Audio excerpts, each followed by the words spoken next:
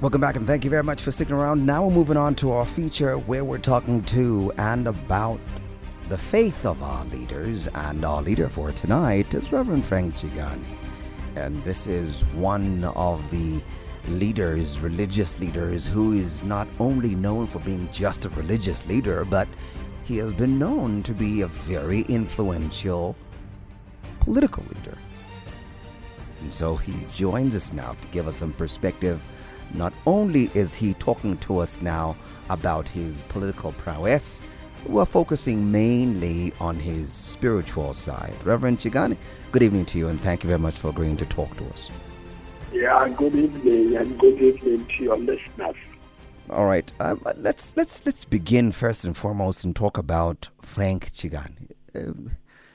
When you mention the name Frank Chikane to many of my peers, we're talking about this one minister who apparently has a wide-ranging view of things and a way of delivering politics like he's delivering a gospel. Do tell us where that comes from. Yeah, no. I think, most people don't understand this. But I came into politics from my spiritual perspective. Okay. There is no Chikane that came before me who was a politician I followed. You know what I'm talking about. Okay. And so I was a staunch Christian. My family brought me up as a young person who became Sunday school teacher, became youth leader, and ended up being trained as a pastor, although I started preaching the gospel, doing student ministry with the student Christian movement. But you see, by the time I was at secondary school, with the student Christian movement and high school, we had to account for our faith. Because the question was Christianity part of the colonialist strategy to take the land from us and give us the Bible? And my debate with T.S. Machine at Morris Isaacson was classical. I went to speak there, and he stood on the top of a desk and challenged me, and I said, we can't finish this when we can't do all this in the service. When the service is over, let's talk. And we sat up to 8 o'clock in the night at Morris Isaacson. Yeah. In Orlando High, where I was, again, the same happened. And at the University of the North, the same challenges. So the question was, does God really care about the pain of the people? Oh. If God is God, God must care about it. And our churches were telling us we must not be involved in politics. That's politics.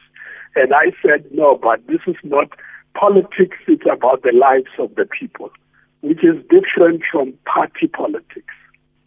And the way in which people live is critical. Yeah. You are still there. I'm here. And so God must care. If God created us holistic human beings, He didn't create ghosts. He didn't create a spirit without a body. He made sure the spirit is in the body. And this body lives on earth, not in heaven. Yeah. And it has got pain, it goes hungry, Yes. it goes cold. And when you torture me, I feel the pain, even if I'm a Christian. Okay. The pain is there. So you can't then separate your spirituality from your life here. And so we had to deal with those issues and ask questions that are close to heretical. Because we had to say, we must, when I addressed the students Orlando High in 1971, I can't forget that because there was a clash between Christian students and the student movement on campus at Orlando High. And because I stayed far in Kaji, I left early And so this happened in my absence. When I came back the following day, I said to the principal, call all these leaders in one room. Let's talk to them and end this thing. Yeah. And I had to develop the first theological treatise without going to a theological college. Yeah. I said, we have a responsibility to reread the Bible, reinterpret it, and then liberate it from the oppressor.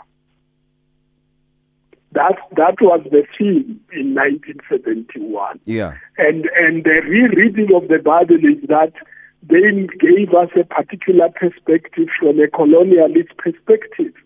And I used the text about the Samaritan woman. Yeah. Because the Samaritan woman who met the Lord Jesus Christ was that Samaritan woman where they talked about how many husbands and all that. You remember that story? Yes. But it is that woman who went to the community there and said to them, come and hear what I have said. Yes. Come and see what I have said. The fact that she was a sinner disappeared. You know what I'm talking about? But she becomes the carrier of the message. So I said, turn it around because this one looks, uses a woman, unfortunately, as an example. And I turned it around and said, the missionaries came here and preached the gospel. Yeah. We received it. But actually, that they were oppressors themselves should not take away the gospel from us. Let's fast forward to 1981, Reverend Chikane, because my curiosity is on how the Apostolic Faith Mission would suspend you and why. Yeah, no, that's precisely the point. The point is that once I started reinterpreting the scriptures, rereading the scriptures, and making it relevant to the people in terms of God. And I'm saying God is not a God of white people or black people. If God is a God of the whole created reality, then we must be equal. We can't have apartheid in the church. Was the AFM at the time? Was the AFM at the time supporting apartheid? Oh, yeah, of course. I mean, the Apostolic Faith Mission, of course, I must start from saying it's united now. But at that time, we had the African church, colored, Indian, and white. Mm-hmm. And the white church had abrogated the responsibility of the church and the others are adherent. Okay. It was exactly the same as the Dutch Reformed Church. Yeah. Remember in the AFM, although it's Apostolic Faith Mission and people think it's one of the African independent churches, but actually the AFM is the one church that has the largest number of whites and white Afrikaners, short of competing with the Dutch Reformed Church. Okay. The rest of the other churches, the Anglicans, the Methodists, the numbers will be like 10%, 20% white. Yes. But in our case, at one stage it was 40%, 30% white. It's high.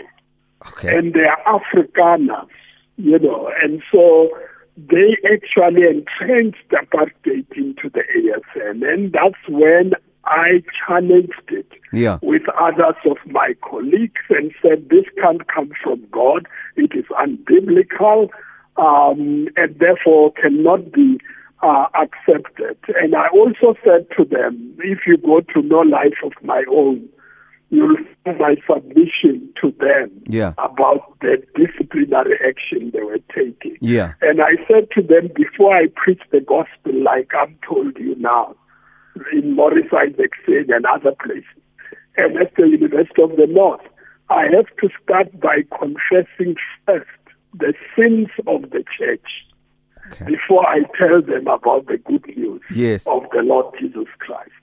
That affects the message you are carrying. The integrity of your message is affected. And I said we must end apartheid within the church and in society. Then we'll be closer to what God wants us to be like. And that is what they turned on me about. Yes. I mean, there was also the issues, of course, about finances where they raise money and they take you to a white church to go and sing and mission day. They collect money, but then they don't account to you. Okay. You know what I'm talking about? And I said, no, you must account to us. And then when I said that, this missionary said, well, next time when we come to the meeting, I'll come and account to you. Yes. And he came and the balance sheet was 000. And he said, you must take care of Kaka. Yeah. You must raise your own money. And I'm just indicating to you the evil we had to deal with within the church. Yeah. And that's why I took a stand, and they decided to suspend me. Read the suspension letter. Yeah. It says I appear in the newspapers, I embarrass the church, and therefore I'm under suspension. And I'm the only one who was suspended without a limit. Yeah. Normally they say you are suspended for 1 year or whatever the case may be. I was suspended until I repent. That was in 1990, by the way, when your suspension was lifted. And it took 10 years. I was in the wilderness for 10 years. 9 years, sorry. Yeah. Let's and the 10th year I went back because they repented and came and asked for forgiveness from me. But in truth, and then I was able to go back again. In truth, Reverend Chikane, you may not believe that you were embarrassing them, but if you're going to be involved in drafting documents like the Kairos document, and then you're going to be redefining the very church theology in that document, surely you do agree that you were embarrassing them a bit, eh? Well, of course. I mean, the white section of the church, they threatened to withdraw the support for the black church because of me. And that's why I was ready. I said withdraw before they suspended me. I said, no, you can withdraw the support for me because there was a subsidy. Yeah. Withdraw it, and I went to work at VET, Nuclear Physics Research Unit. In I think it must be 1970, in the 70s. I went to work there and ran the congregation in Kagiso without being paid. Yeah. Because I said, no, you can withdraw. You withdraw me, that's fine, but don't withdraw the money from the poor old pastors who were in the church there, because that would be terrible.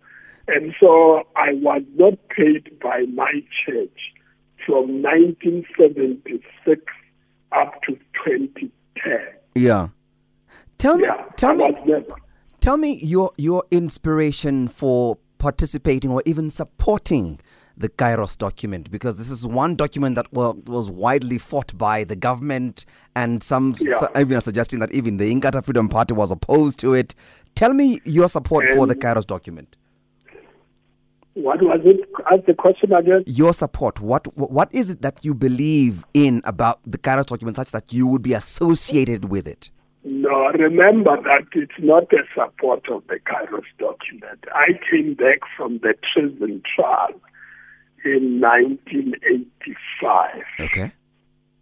And we were given bail of 10,000 rands each. And I got released, came back. It was 85 in the midst of the crisis in this country. And I said to the Institute for Contextual Theology, I was leading, I was the director. I said to them, the crisis is too serious for us to continue with the normal seminars about theology. It was the Institute for Contextual Theology. And I said we need to deal with this issue about ministering to people in a conflict situation. How do you minister to people who are being killed, tortured, detained, etc.? How do you do that? And that's when we started conversations which gave birth to the Kairos document. So those who deal with that history will tell you that I was the person who came and said. So in a sense, we gave back to the Kairos document, so I didn't support it from outside. Okay. And at that particular point, remember, I was suspended already. Yeah. And by the time I dealt with the Kairos document, I was suspended already. And in it, there are some things that I thought perhaps it would be nice if I just invited you to talk about them, just those. But I'm going to ask about one where it says God is on the side of the oppressed. Really, are you really of the view that God is on the side of the oppressed? Yeah, of course. God will be on the side of the victims of injustice. God is a God of justice and cannot allow injustice. And yet God has allowed injustice. But God has allowed, He continues to allow injustice. We are still living in a country that is desperate. Yeah. God is still allowing injustice. No. God is not a dictator. The day He takes us to heaven, there will be nothing like this here. But the point is that God does not tolerate justice. It's not injustice, and it's not on the side of injustice or oppressors. And God can be on the side of people who create systems that work against the majority of the people. But God is a God of justice, and God treats all of us as equals. There's no rich or poor. There's no white or black. Before God, we are the same. And therefore, that's why God will, the Old Testament, if you go there, will deal up with corruption and people who rob poor people and oppress poor people. I mean, it's clear. You go through it through the Old Testament, you'll find it there. And in the New Testament, it's breaking the walls, the division between the Gentiles and the Jews, for instance, comes to an end. But we are busy building walls in Israel, Palestine, instead of bringing down the walls.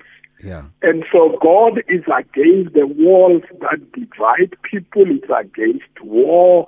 It's against conflict. It's against oppression. And for me, it's clear from the scriptures that that's the God I believe in, not a tribal God who takes sides with Mapulana.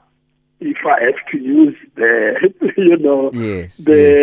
ethnic group I come from, dialect and etc., against Zulus or Botswana or whatever the case may. There's no God like that. Once that God behaves like that, it's an idol.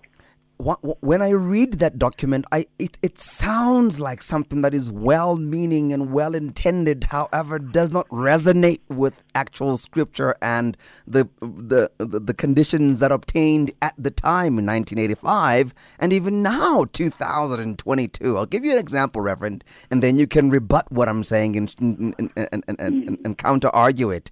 We're talking about a God who allowed His own chosen nation to be in slavery in Egypt for years. And He allowed them, the Bible says, over 300 years? And then He sends Moses to go and liberate them.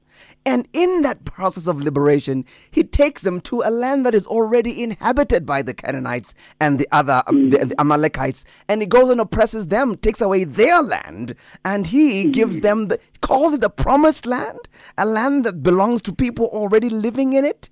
The apartheid hooligans come to South Africa using that very same theology to come and take land, claiming it's their promised land, and yet you find Africans in Africa, and then you're saying you're discovering it. Today, we're still suffering under the vestiges of the very same theology of a God who gives certain people certain rights to take land that already belongs to others. I'm not quite sure if this God really is a God on the side of the oppressed. Well, I think we will have to go and deal with the theology of the Old Testament, but because that's where you are taking us to. And I would like to take you along. Let's visit Palestine and listen to Palestinian Christians dealing with that particular matter.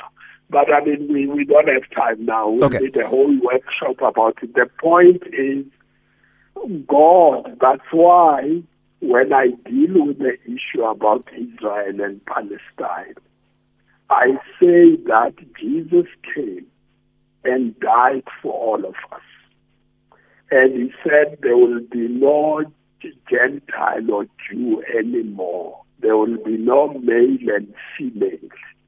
All of us. That's why Jesus came, because of that problem.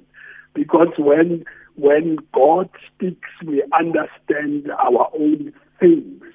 So there are people here, Christians here in South Africa, for instance, who support Israel against the Palestinians and don't care about the Palestinians. But actually, the greatest number of Christians in that region are Palestinians.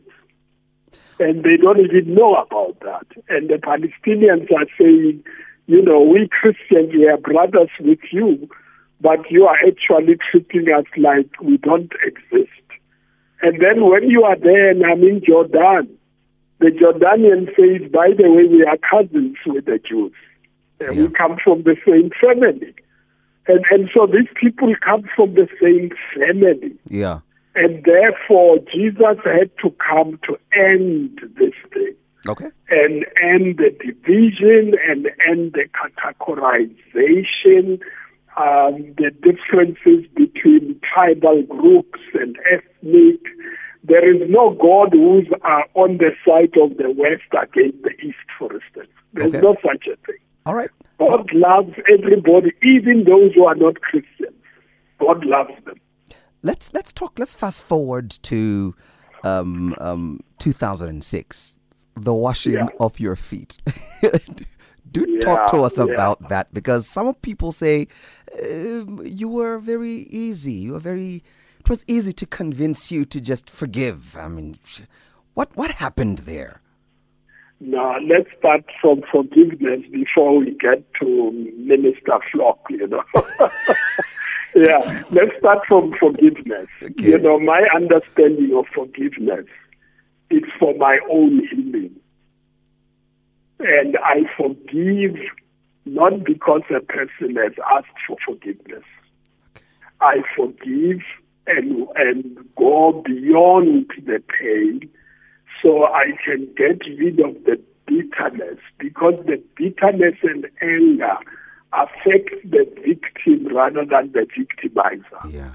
Whilst you are angry and bitter, they are having a bright place and enjoying themselves there. Yes.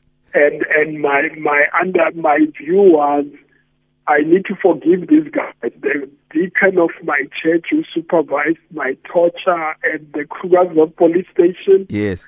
Who left me standing on bricks, come back the following day, find me there, underfed, being beaten up, tortured. And I have to forgive that guy, because if I don't, it's me who gets hurt rather than him. Okay. And in fact, the fear I have is that he might just repent, and give himself to the Lord, and I remain with my bitterness and go to hell and he goes to heaven. I'm not going to allow that. Okay. And therefore, forgiveness for me is for my own healing. Wow. And therefore, by the time Minister Flock came to me, former minister, I said to him, no, but I've forgiven you already. Yeah. You don't have to wash my feet. And he said to me, please, can you allow in me for my own sake, not for you. I understand that you are okay. Yeah. But I am not okay. And at that point is when I thought, well, I have a ministry of helping him to be okay, because he's not okay. Okay. And so for me, it was not something I wanted.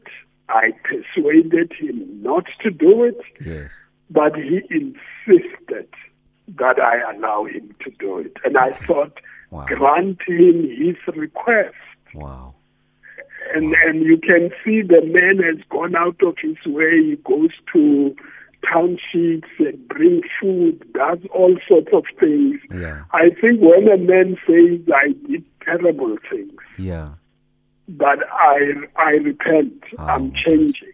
Yeah. You can't say to that person, no, I'm not Yeah. going to help you. You know, and then that's against my faith and my understanding of my faith. Yeah. All right. I would be very wrong if I don't mention these two pieces of literature that I would encourage many to read. Perhaps we could invite you to come and talk to us about them and give us some insights behind them. I'm talking about now 8 Days in September and Things That Could Not Be Said.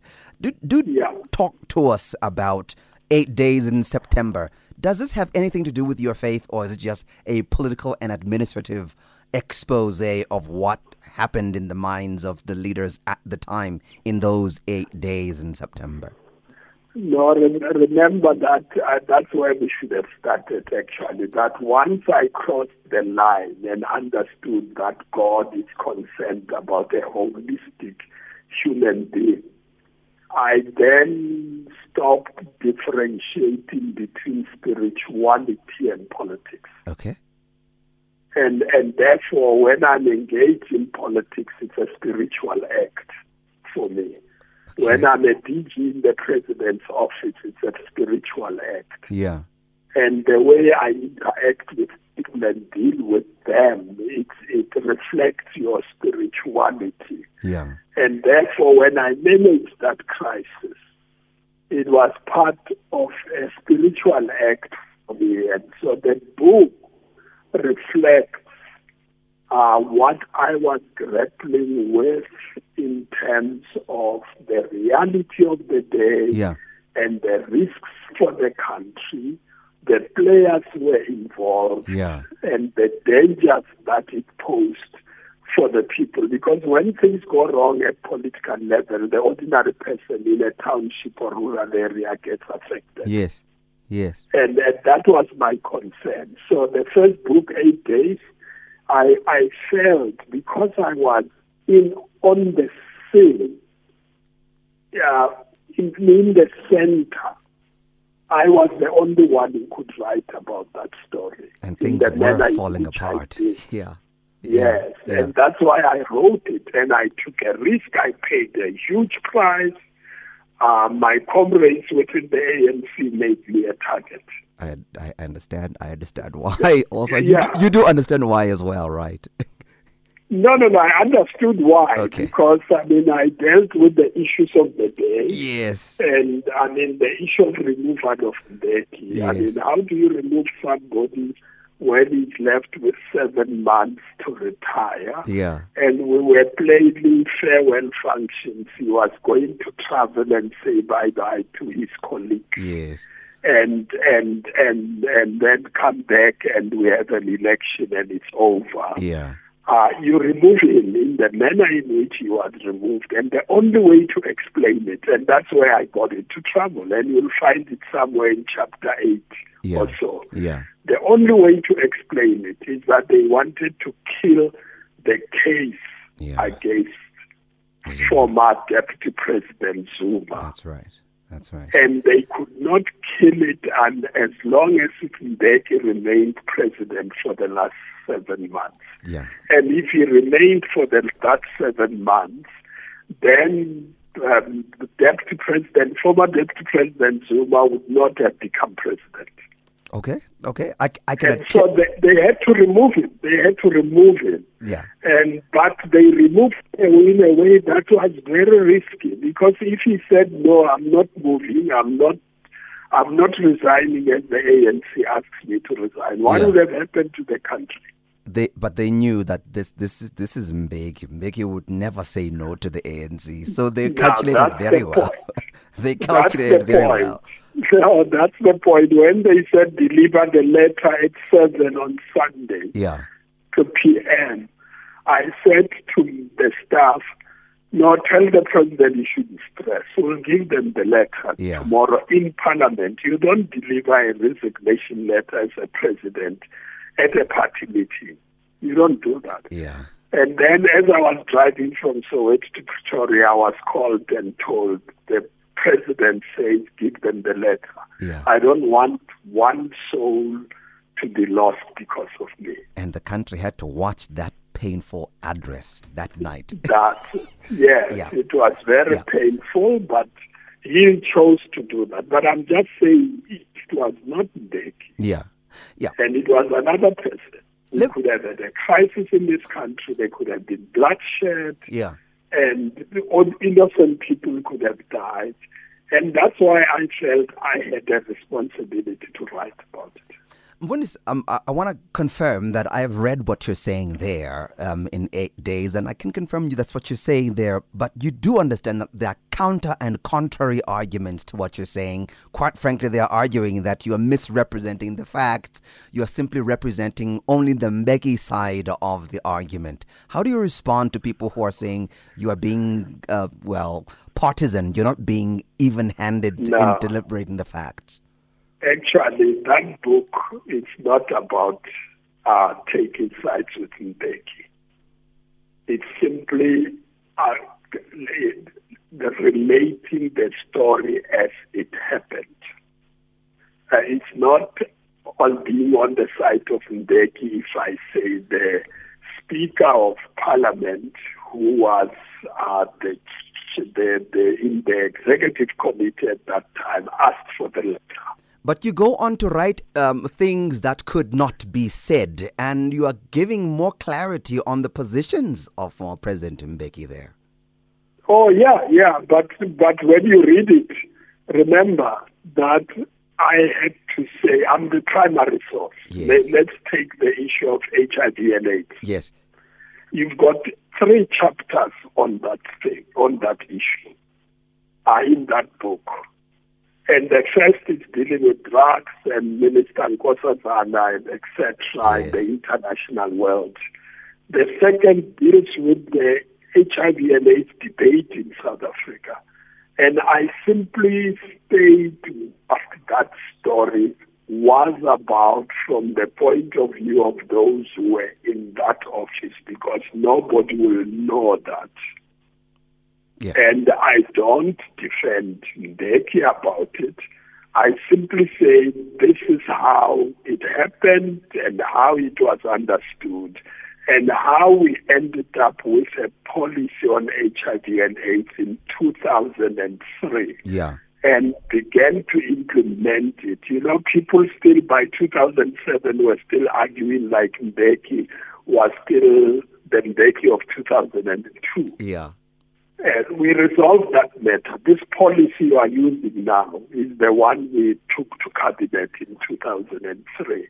And I thought it's important to explain to people the challenges we faced, his views and the risks. And when we went to him and said, Chief, your life is now at stake, as president, because of this matter. The pharmaceuticals are up in arms. And we need to resolve this issue. And the lobbyists. Move out of this matter. You've made your point. You believe in what you believe. Yes. But now we need a policy of government. So if you go back to the records 2003, you'll see the policy being outlined there. My role is not to... I'm not a person of... by the way, I didn't know Mbeki. It wasn't my friend or buddy. I only met him in exile when I became General Secretary of the SACC. And he and other leaders of the ANC visited me at home because I was General Secretary when they returned. And he came to my home, Slovo came to my home, and, so there's no taking sides. Let me just tell you something else, which many people don't know. Okay. That I was close to the Zuma family. As much as I still keep a relationship, I've not changed. They might have their own views. But when I came to know Comrade Zuma, when he brought my brother to me, my brother had gone to exile for 10 years. We had no contact with him. Yeah. And because I was under surveillance, I couldn't go and locate him. My father tried, went to Swaziland and other places, couldn't find him.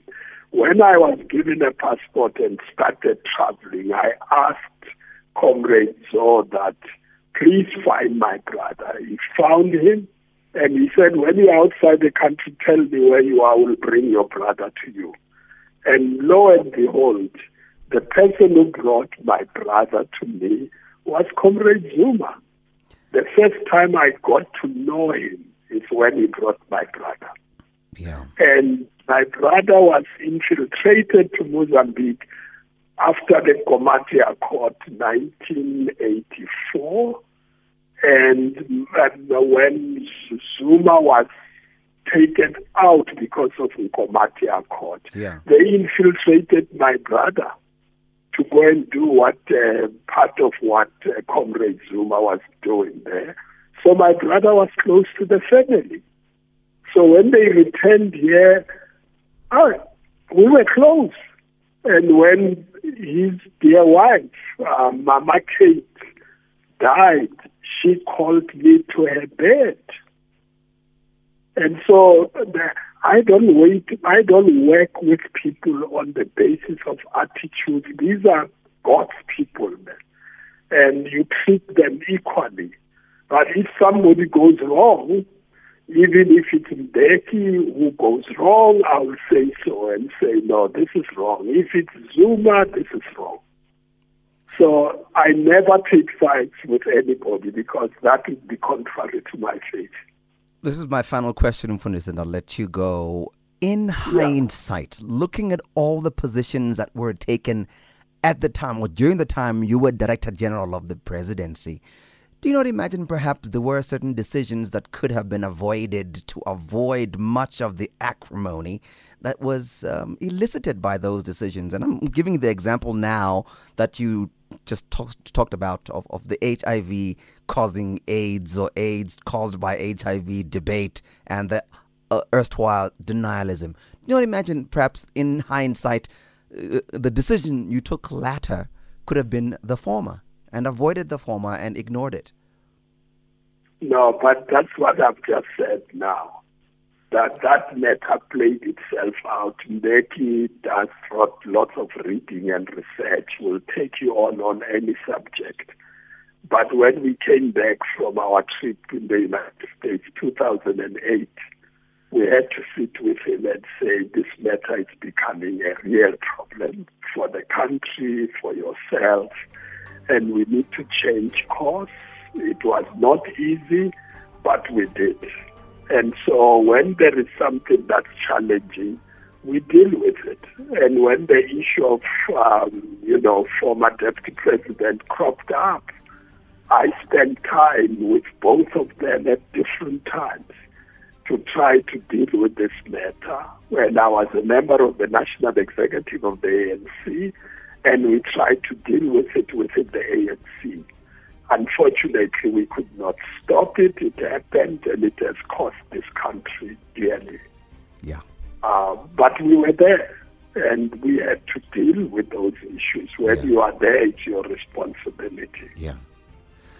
Look, Mfundisi, I personally am grateful that you were particularly instrumental in managing those 8 days. I can sometimes imagine if certain characters were at the helm of the office, things perhaps may have been managed differently. We've seen other countries managing the exit of a president differently, and we're grateful to you and those you're working with. Thank you ever so much for your contribution then and you coming through the program today.